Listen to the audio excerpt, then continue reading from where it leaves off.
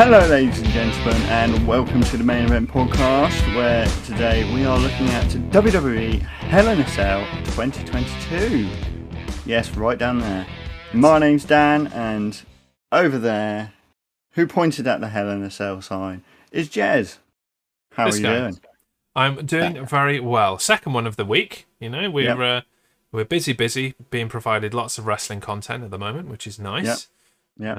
We came off a solidly good NXT in your house, and now it's time to find out whether the main roster can actually meet that standard. Historically, no, but more so during the NXT 2.0 era, have they been able to? We'll circle back to that at the end and determine whether that's been the case. Yes. What didn't start them off on a good point, though, was that there was rumour about the status of Cody Rhodes and whether he would actually even be in Hell in a Cell. And so they kicked off the show saying basically, yeah, there's been some rumours and Cody might be injured. Stay tuned. Well, doesn't really help me. No. I guess I've already got the subscription to the network. I'm not going to go, oh no, I'm not going to buy the pay-per-view if Cody's not on it or anything like that. But could you not just tell us there and then, right at the beginning? Could you have not allayed our fears during the pre-show? Surely, if there was somebody who was out there going, oh, shall I subscribe to the network? And on the pre-show, they're like, well, Cody's status is uncertain. Maybe we won't get the main event. They're not going to buy the event, are they? So, dear me, WWE. It wasn't really the cleverest move. Just tell us. Open the show with Cody Rhodes is going to wrestle anyway. Yeah. That's all you need to say. Say what he said, 2/3 into the show. Like that, but at the beginning of the show, so we're not going, oh, we're not going to have a main event. This show that already lacking in matches is going to have one less match. You know, the titular Hell in a Cell. Yeah. So, not the best look. No. But on that note, we then moved into a match, the opening match, starting with the Raw Women's Championship. Not sure that's a bit of a... I don't know. We'll discuss it. Here's what happened.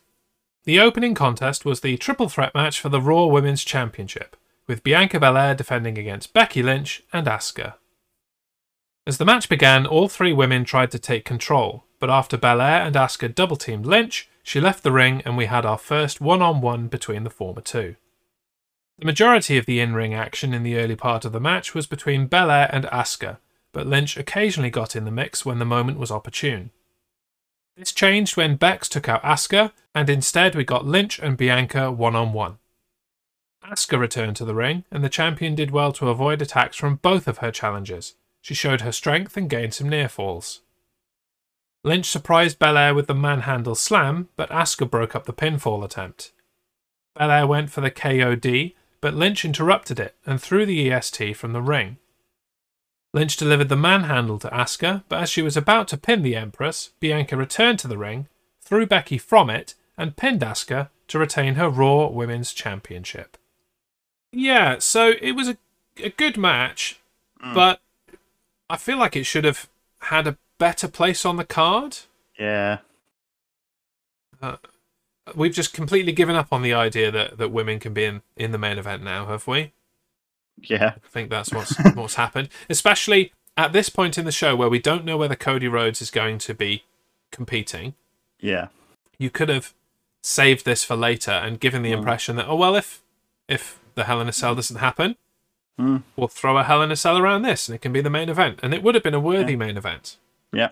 In the place of Cody and Seth. But yeah, opening match, I'm not a fan of that for these women. I think they deserve better than the opening match personally. What did you think of the match? I thought it was a good match. Definitely a good match. I mean, I think it wasn't your stereotypical triple threat match, you know, where one person lays outside the ring for hours on end while the other two have a go, and then somebody else lies, and all that. They did all kind of try to mix in together. There were moments of there definitely turn-taking, were moments, but there wasn't as much as it were, you know. Yeah, So they did try to get all together. Yeah, I don't like a triple threat match, in case that hasn't come up on this show before. But I like this match. I feel like they did do a good job of kind of mixing it up, and there were plenty of moments where all three of them were involved in the ring. I'm begging someone, I don't care who it is, but you will impress me immensely to just book and complete a triple threat match in which nobody leaves the ring at any point, and that you are fighting between the three of you for the entire match. It may be impossible. I may be asking the impossible, but I am yet to see it. Therefore, maybe you shouldn't have quite so many triple threat matches if you can't involve everyone. Like a fatal four-way works better, because then at least you've got two pairs of people fighting. Yeah. You never have one person lying on the floor for 10 minutes because they were poked in the cheek or something innocuous. Like, oh no, I got clotheslined, better lay down for half an hour. It just completely suspends my disbelief. And when they did leave the ring, it was because of things like that. But I liked that. They kind of played with that a little bit, and it came back towards the end. Becky Lynch just threw Bianca Belair out of the ring, didn't do anything to her. And so Bianca just like, well, I'll just get back in then, won't I? Yeah. I'll wait for my moment, I'll get back in, and I'll win the match. So I did like that. We see so much in triple threat matches that you break up a pin and you throw someone out of the ring, and then they're gone. But nothing happened to you. You were literally thrown out of the ring. This happens to you every single match. Where are you? What is this nonsense? So I like that they played with that a little bit at the end of the match. The only time I can see a triple threat working in that scenario is when the person who's getting out of the ring is a massive heel, and he just literally just goes, I'm going to get out the ring, you two can fight. Yes, yeah. When somebody checks out of the match rather than that. And they're just stood at ringside. And you're like, why are you stood at ringside? Oh, it's because you're a prick. Fine. There's no problem with that. Yes, I agree with you there. But when somebody's just thrown from the ring or they get clotheslined and like, better roll out of the ring, and then they're not back for ages, I hate it. I hate it so much. It bothers me. But predictions. Opening things up with a point each, because we both correctly identified Bianca Belair as the winner. And not to go into spoilers, but we predicted identically throughout this entire show, completely independently. Put our predictions in at separate times, and just waited until I'd watched SmackDown. Not that I needed to for this event, and put in predictions. Then looked at yours and went, "Oh, they're the same. Okay, cool." So, oh dear. So you can bet your ass that we're tying today. Yeah. But hopefully we'll go for a clean sweep. That will at least make things nice and entertaining. So let's see how we did on the next one. It's the 2-on-1 handicap match. Next up was the 2-on-1 handicap match, with Omos and MVP facing off against Bobby Lashley. Before the match, Cedric Alexander tried to game plan with MVP and Omos, but he was told in no uncertain terms that his involvement with MVP was done and to move on. As the match got underway, Omos toyed with Lashley, but this raised the ire of the Almighty. Lashley fought well but found himself overwhelmed at times by the big man, including being driven through the ring barricade by Omos. Lashley beat the 10 count and got back into the ring. Cedric Alexander came to the ring and, with the distraction, Lashley speared Omos. Lashley locked the Hurt Lock on MVP, and he tapped to award the victory to the Almighty. Did we really need this? Oh, no, not at all. The only bright spot for me is that maybe we're going to have something actually happen with Cedric Alexander. Yes. If he goes on and feuds with Omos and MVP, we might see something from him. I'd love to see him beat Omos. That would be incredible. That would be funny, wouldn't it? It would be really good. And clearly they're keeping Cedric around. I think he's one of the last surviving like 205 Live members, him and Akira Tozawa, and we got Drew Gulak on SmackDown, but Oh yeah, he's still floating around. But when you look at that group, none of them are doing anything of significance. So it would be nice to see Cedric Alexander do something of significance. Yeah. Especially because, even if you look at them, they were just a cruiserweight. Cedric Alexander dropped weight to become a cruiserweight. He wasn't a cruiserweight. And he's definitely bigger now. I'd say he's somewhere up in the 215, 220 pounds mark. So, yeah. And he's a great talent. He's got a great look. He's great in the ring. So push that guy, man. Push that Do guy. it. But for my money, the outcome was fairly inevitable the moment they added MVP to the match. Because, I see. You're adding MVP so that he can take the L. Yeah. And that's exactly what happened. You know, Lashley wasn't going to beat Omos again. He's done that. No. Yeah.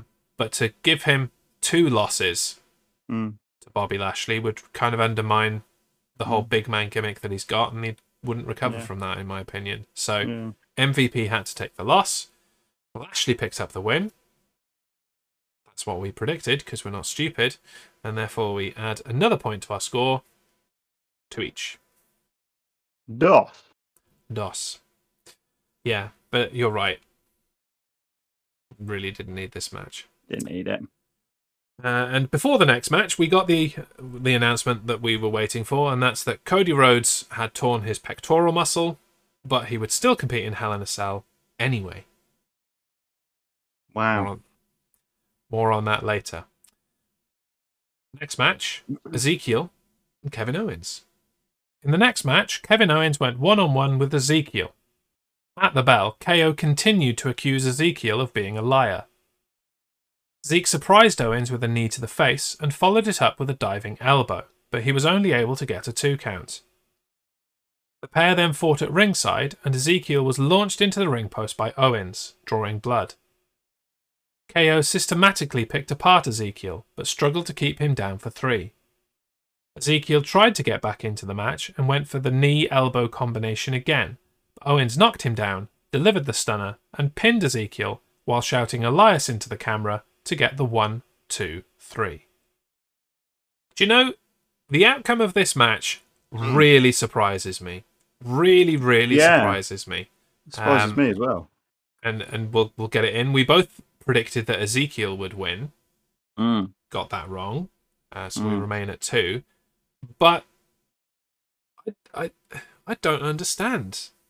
Didn't Ezekiel need this win to have any credibility as a new quote unquote superstar? Yeah. And I don't know what the plan is for him going forward. I don't understand this I'm Ezekiel's brother gimmick anyway. It's not much of a gimmick, and it was never going to last very long. But now I really don't know where it's going. No. Well, people have been saying that they should get Damien Sandow in to come back as Elias. Yeah. To do that, and to be fair, that would be really funny. It would be really funny, yeah. And on the pre-show, they had an interview with Ezekiel, and he said that growing up, it was he and Elias's dream to be WWE Tag Team Champions. So maybe that is where they're going. Jesus Christ. Yeah. But you need a... I think Kevin Owens is the man to do this if they are going to keep this going. So Kevin Owens needs a partner with whom to work with. I think they missed the opportunity to pair him back up with Sami Zayn again. That could have been another incredulous person going, like, this is part of the conspiracy. It's clearly not Ezekiel. It's clearly Elias. This is Damien Sandow. Like, remember him? He was like the Miz's stunt double for a while and all that. Like it would have worked as those two. So I think to bring that tag team together, you need somebody like Kevin Owens going, no, it's Elias and Damien Sandow. Like, yeah, you're right. That is Elias. That's not Elias. That's Elias. Like, you're confusing me. That one's Elias. That one isn't Elias. And it would just be good. But Other than that, I have no idea. Are they really going to bring back Damien Sandow? How old is Damien Sandow now? Can he I even? don't know. Does he even still wrestle? I thought he retired. That's. Yeah. I Let's have a thought he little did retire. Google. A few moments later. He's 39, 39. Yeah. so he can come back for Yeah. that. But does he want to? I thought he had retired, like you said. Yeah. There's no listing of him retiring. His most recent appearance. Um, buh, buh, buh, buh. Okay. In 2019, he returned to the ring for NWA Power. Mm-hmm. But then in 2020, he was made the booker for Championship Wrestling from Hollywood, whatever that is, and most recently lost in 2021, March 2021, to Nick Aldis for the NWA World Heavyweight Championship. And that is the last listing of him on Wikipedia. In history. So, Yeah. yeah, it's a nice idea. Is it I don't really think going it's to gonna happen? I don't think it's going to happen either. No. So, who knows where they're going with this? But yeah, I think the biggest thing that's a shock for me is that we got the prediction wrong. I didn't expect Kevin Owens to win. Ruins our perfect record. How dare he? So rude. On that note, I guess we'll move on to the next one, shall we? Big 6-person tag team match. The 6-person mixed tag team match was the next contest, with the Judgment Day taking on the team of Finn Balor, AJ Styles, and Liv Morgan. The match began with a brawl between all of the competitors, but settled down to be a fight between the women, Morgan and Ripley. Ripley dominated with a headbutt, but when Liv got fired up, Ripley tagged in Damian Priest, which forced Finn Balor into the match for the first time. The Judgment Day isolated Balor, but the Prince stayed alive long enough to get the hot tag to AJ Styles. Styles got a near fall on Edge and went for the Styles Clash, but Ripley caused a distraction that interrupted it. Styles delivered the phenomenal forearm instead, but Priest dragged AJ out of the ring during the cover. Balor tagged in and went for the coup de grace, but Rhea Ripley got in the way. This allowed Edge to deliver the spear and pick up the win for the Judgment Day.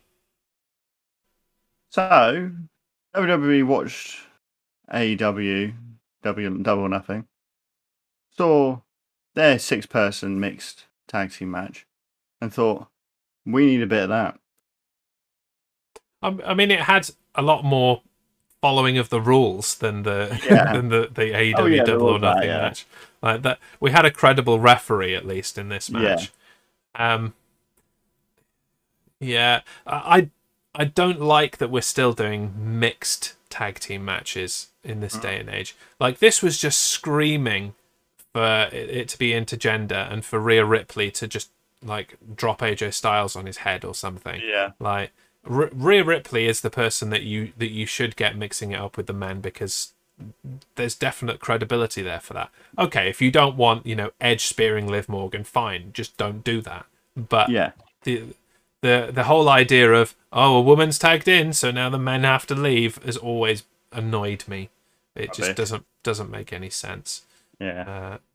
Especially when Rhea Ripley's bigger than most of the other men on the roster, and can definitely hold her own against anyone, regardless of gender. So, so that aside, that's really the only thing that bothered me about this match. The rest of it was pretty good. We got it right prediction-wise. I think the Judgment Day is the correct winner of this match. It's a new team that they're trying to build. The other team is thrown together as much as they have... I'm guessing you haven't watched Raw yet. I haven't watched Raw, but I have unfortunately had it spoiled for me, and I am intrigued to find out how it happened. I won't say anything for the purpose of people that are listening to this without having watched Raw. I'm intrigued to see how that happened, but I'm on spoiler alone, I'm not a fan of how of the whole thing. Yeah, I haven't watched it either, but I know I've seen the bit we're on about. Right. Yeah, and I'm intrigued as well. because I'm in my head, I can't see how that was done well. No. But we'll see. Watch Raw, folks, and we'll discuss it when we come to Money in the Bank, I'm sure. But that aside, it makes sense that the Judgment Day, a new established team, beat the team of thrown together people, even though they do have certain past allegiance. Certain club. They were never together in that club at the same time, so not and really. Liv Morgan wasn't ever in it. No. And the amount of crybaby people on the internet is like, why is she doing Too Sweet? She wasn't in the Bullet Club. It's like, shut up, mate. Get a grip. It's a hand signal. Go outside, touch some grass. Like, live life a little. Like, if that is your biggest complaint in life, you live a pretty privileged life, don't you? You live a very good life. I wish I had your life. Liv Morgan's too sweeting. How dare she? Like, shut up. Go away. Shut up. Get out. But with our correct prediction, brings us to 3 apiece. Not like that Fred. Ezekiel Owens nonsense ruining our streak. Onwards then to No Holds Barred match. I know you like your No Holds Barred. It's Madcap Moss and Happy Corbin. Up next was the No Holds Barred battle between Happy Corbin and Madcap Moss. It didn't take long for the match to spill up the ramp, and Happy Corbin bounced Moss off the Titantron with impunity, before the pair battled back to ringside. Corbin allowed himself to be distracted by the crowd, teasing them with tables and threatening to throw Madcap over the barricade. But this didn't cost him any momentum, and he continued his assault of Moss with a steel chair. Corbin placed the chair over the neck of Madcap and launched him into the announce table. He then collected the larger part of the ring steps and set them up in the ring. But this is where things went awry for Happy, as Madcap reversed momentum and delivered a fall-away slam against the steps. Moss placed a chair over the head of Corbin, slammed the steps onto it, and pinned Happy Corbin to pick up a measure of revenge over his former employer. Right. I don't know how I feel about this match. It was kind of a nothing match, which for a no holds barred is slightly disappointing. Yeah. We had the beginning bit where they went up the ramp. I'm like, okay, cool. We're going to get some proper extracurricular outside the ring. Yeah, I was hoping they were going to go backstage. Yeah. And then other than the finish, the fact that there was a chair involved, it didn't really utilise the no holds barred aspect. Wasn't really anything, was there? No. And it's always been a strange phenomenon in WWE that they basically have lots of names for the same thing. It's a no disqualification match. So no disqualification, no holds barred, street fight, any other denomination of street fight, depending on the location or whatever stipulation they've got. Yeah, it was just a bit bizarre that you went with the no holds barred moniker when you weren't going to do anything particularly extreme here. Yeah. Why not an ambulance match? Yeah, could have done that. You could have had the exact same spot in terms of, the stairs slamming and then toss him in an ambulance as a result. Or even, you do that and then the EMTs have to put him on a stretcher and actually put him in an ambulance. Madcap Moss just, kicks up his feet, sits back and watch them win the match for him as they put a broken Happy Corbin in the ambulance. It would have added some entertainment. It just didn't fully do it for me. It wasn't bad. There wasn't anything to dislike in the match. No. But it didn't really meet the bar. No. As far as I'm concerned. It was you basically summed it up. It was the no holds barred match that happened. Yes. That's I think exactly the best way of summing it up. So yeah. But the right person won. Yeah. As we predicted, Madcap Moss for the win. Yeah. Brings us to 4 apiece. 4 apiece. My finger looks really wonky. Never noticed that before. Yeah, yours is straight. Mine's like bends off to the side a bit. My little finger's weird shape. Yeah. Yeah. Anyway, massive digression. That's a tangent. It is a tangent. Doesn't make any sense if you're listening rather than watching, but I held my hand up to do a 4, and I'm like, why does my finger look bent? It's got dodgy fingers, and I never knew. On to the next match. United States Championship, Theory and Mustafa Ali. In championship action, Theory defended his United States title against Mustafa Ali. Early in the match, the two locked up and engaged in traditional wrestling. Outside the ring, Theory launched Ali into the ring post and took over the momentum of the contest. Theory wore down Ali in the middle of the ring, but with the help of the hometown Chicago crowd, Ali fought back into the match, countered A-Town down, and locked Theory in the STF. The US champion reached the ropes, and so Ali went for the kill with the 450 splash. But, unfortunately for him, Theory moved and chopped the legs out from under the challenger. Theory successfully delivered A-Town down on his second attempt, and pinned Mustafa to hold on to his championship. So, I thought this was okay. Yes. It's okay. Of all of the matches on this card, this, even with the no holds barred that happened, this was the match that happened. I don't really understand why bother having this match if you weren't going to change the outcome from Monday night. It's because Mustafa Ali is from Chicago. Okay. So they needed somebody from Chicago. So give him the belt then. Be stupid. What was the point? Honestly, like, we did this on Monday night, albeit because, Ali got the number 1 contendership and then immediately got his shot and was screwed out of it. Great. Nice heel work by Theory. And then, for some reason, Vince McMahon sends his message through and it's like, yeah, that wasn't fair. You should do that again. Yeah. That isn't a Vince McMahon style thing. Yeah. It doesn't work. So, yeah, we didn't need this match. It's just there to fill the card. I would have much preferred this was the Intercontinental Championship match that we're getting on SmackDown. What, the Intercontinental Championship that hasn't been defended on a premium live event for over a year? Almost 2 years, yeah. Maybe 2 years, yeah. Yeah. The SmackDown Championship. The Fox Television Championship. That's what it should become.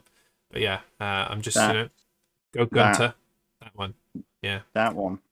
Go Gunter. I want Gunter as Intercontinental Champion. I do as well. I hope that if Gunter wins it, he does get the prestige back into it, because it is a prestigious championship. Yes. Yeah.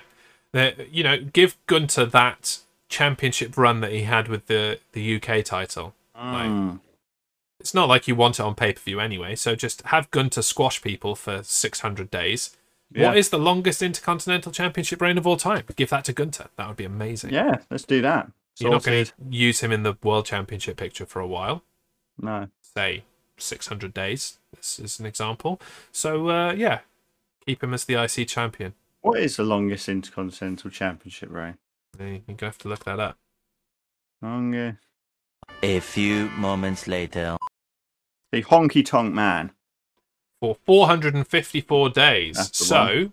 If Gunter did hold it for 600... he'd be well ahead. Hang on. He wasn't called Gunter then, was he? What was he called? Walter. UK title reign. I think he was over 1,000 days because of COVID. 870 days. Getting him close to that. I was mixing him up with Pete Dunne. Pete Dunne held it for 685 days. That's good work. Lot. That's good work. I don't know how they managed to do that. That's COVID. Yes, but I mean, Walter was still defending it even throughout COVID as much as they could. It's not as paper champion as Kaylee Ray and her title reign. That was nonsense. Yeah. Like, making a big deal of that was not. Most of the reign took place not during COVID, so I'll give that to Walter Gunter. Don't call me Gunter Stark, because that's something else. But yeah. Massive digression, but that conversation was more interesting than the US Championship match, I think. So, so there you go. And although I wanted Ali to win in his hometown, It's not what I predicted. It's not what you predicted. We both went No. with Theory for the win, because WWE gonna WWE. Correct on that point. 5 apiece. 5 time. Very nice too. So, that takes us into the main event, the Hell in a Cell match. The main event was the Hell in a Cell match with Seth freaking Rollins taking on the ailing Cody Rhodes. Continuing the mind games he had employed throughout the entire rivalry, Seth Rollins came to the ring in Dusty Rhodes polka dots. When Cody took off his jacket, the extent of his injury was revealed, as Cody's chest bore a deep purple bruise. As the match began, Cody defended his right side as he fought off Rollins, and used quick offense to keep the Architect at bay, and even delivered a disaster kick and a Cody cutter. As Cody locked Rollins in the figure 4 leg lock, Rollins reached out under the ring and collected a kendo stick, which he used to torment the American Nightmare's torn pectoral muscle. Rollins continued the assault with lashes from a custom polka dot weight belt while wearing Rhodes' ring jacket. Seth placed Cody on a table in the middle of the ring and went for a frog splash, but Rhodes moved aside and Rollins went crashing through the table. Rhodes collected a bull rope from under the ring, put it on his good arm, and demanded that Rollins put it on too. Cody got some good offense in with the rope, but Rollins got the better of the exchange and continued his assault on Rhodes. Seth put Cody through a table, but against all reason, Rhodes kicked out. Starting to show frustration, Rollins got a sledgehammer, but Cody avoided it and delivered a pedigree for a 2 count. Cody chased after Rollins with the sledgehammer, but this allowed Rollins to deliver the stomp. Rollins, however, only got a 2 count as well. Cody fought valiantly out of Rollins' attacks, delivered 3 crossroads, and punctuated his offense with a sledgehammer to the skull of Rollins to finally bring the match to a close and pick up the clean sweep over Seth freaking Rollins. Listen, if you're out there thinking that you don't like Cody Rhodes and you don't have any respect for Cody Rhodes, and you watch this match and what he did, then you shouldn't be watching wrestling, quite honestly. No. Like, massive, massive kudos, Cody, for wrestling through a horrific injury. I mean, it looks a lot worse than it is because the bruising really does spread with a tear like that. But honestly, you can tell the difference between wrestling pain and actual pain. Yeah. And you could see at so many points in the match Cody's genuine pain and the fact that I assume he was on some painkillers to get he must have been the on match. Everything under the sun.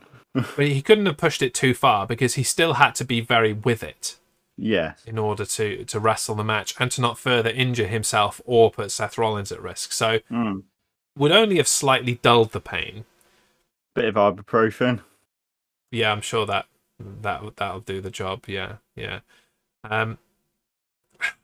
Massive respect. Respect. Big respect to the guy. And I didn't realise this until I was having a conversation with Matt, my 2-minute warning co-host. We're not going to see Cody at Clash at the Castle. It didn't dawn on me until he pointed it out to me last night. Ah. And it hadn't dawned on you until I just said that to you at this very moment. Yeah. It's sad. I'm out. It's really disappointing because I was really looking forward to seeing Cody live. It really was. I don't know if I've ever seen Cody live. If I have, it wasn't memorable. Maybe in 2008? Was he around in 2008? He must have been. I don't know. Who knows? But yeah, we're going to have to wait to see Cody. Barring some kind of miraculous recovery. But I think now they will probably keep him off television for the rest of the year. Even if he's ready by, October, November, I think they keep him off Royal Rumble. Yeah, Royal Rumble, get the pop. He wins the Royal Rumble, goes to WrestleMania, gets the championship. Bob's your uncle. Yeah. Perfect completion of that story. It's just another level of adversity and something standing in his way of becoming world champion. Yeah. If anything, it's a tailor-made injury for the story of the championship chase from both him and his father never winning the WWE championship. So yeah, and some people are throwing around match of the year candidate for this. I'm not really with them there. No, I absolutely agree. It was a good match. It's a great match, but match of the year, not quite there. Performance of the year. Performance of the year, yes. I'll give you that. But to say that this is the match of the year when one member of the match was not physically capable of giving it their all, I don't think you can really do that. But yeah, massive respect to Cody, massive respect to Seth for for really looking after Cody, and in all of the high impact moves that were done, you could see Seth Rollins looking after Cody Rhodes. And absolutely. Like the kendo stick hits were all like above, like collarbone, or completely the opposite side, or down in the abdomen, in areas that were not going to aggravate the injury, but it looked like he was going ham on his injury and trying to make it worse. Like really good ring psychology from the both of them. I'm so impressed that we still got this main event. Yeah, and like the audacity of that crowd to say thank you Rollins for taking him down. Like I didn't quite understand it, because they seemed behind Cody at the beginning, they seemed behind Cody at the end, but then in the middle they lost that. I don't get it. So I don't get it. If you don't have respect for Cody Rhodes after that, then massive respect. Do one. Get out. And to be honest, when they said about the injury at the beginning of the show, I thought, oh, this is going to be a bit of a work, isn't it? And then he came out, and it's like, okay, he seems okay. He's not raising his right arm as much. Okay, that's fine. And then he takes his jacket off. You're like, okay, that's not a work. That is not. No.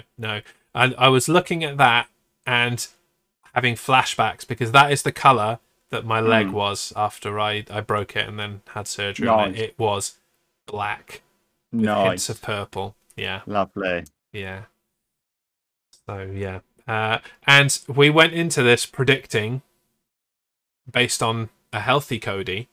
So luckily it all worked out. We both said Cody Rhodes for the win. Cody Rhodes completes that triple over Seth Rollins. Brings us to a score of 6 each. Yep. Let's just have a little look at what that does for the total. We obviously, it doesn't change our overall difference because we tied on this, but total score 35 for me, 36 for you. Boom. Slammiversary next up. Yeah. Bring it on. But one last thing to discuss from Hell in a Cell. Yeah. And it kind of relates to this main event because it might have happened. It didn't happen. But there have been some cryptic tweets about the return to wrestling of a certain Fiend, Bray Wyatt. A fiendy man. And the speculation was that it would happen at Hell in a Cell. Oh. I put out a poll on Twitter. It had, like, I think the total number of votes cast in the end was like 170 or something around that. And overwhelmingly, people believed that the Fiend was returning at Hell in a Cell. Hasn't happened. No. As far as I know, again, haven't watched it yet, didn't happen on Raw either. Don't think so. If it had happened on Raw, it would have blown up Facebook and everything. I would have thought so, yeah. I don't think I'd have avoided that spoiler this morning. So, no. Yeah, so AEW Dynamite on Wednesday night, possibly? Maybe. Or is it like, leading into the Royal Rumble? Wyndham is just winding us up. He's winding us up. I would love it if he's just winding us up. Because, to be fair, I know everyone would get annoyed at that, but I would just be like, you man, oh yeah. I see what you're doing there. It's the greatest work of all time. Like, he builds Yeah. his return up so many times, Yeah. and then out of nowhere he just returns to some random like indie somewhere without any hype, without any pre thing. Yeah. It's just there. It's like, oh, this is what I meant the whole time. What are you? Of course, this is what I meant, and just link it all together in some ridiculous way, and then go and join one of the big groups. I don't know. Yeah. But yeah, no, because the main tease was based around 6. And as of recording today, June 7th, yesterday was 6/6, June 6th, and then if you add up all the numbers of 2022, it makes another 6. So 666.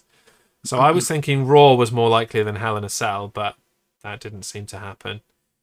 And when they announced that Cody was injured, then the internet really blew up and was like, well, Cody's going to be replaced by The Fiend, isn't he? And we're going to have another Hell in a Cell match between them. And I didn't believe it, personally. No, I didn't believe it. Because I think he's playing with us. But interesting thing that didn't happen at Hell in a Cell. That was a major discussion point from Hell in a Cell. Just thought I'd add that in there.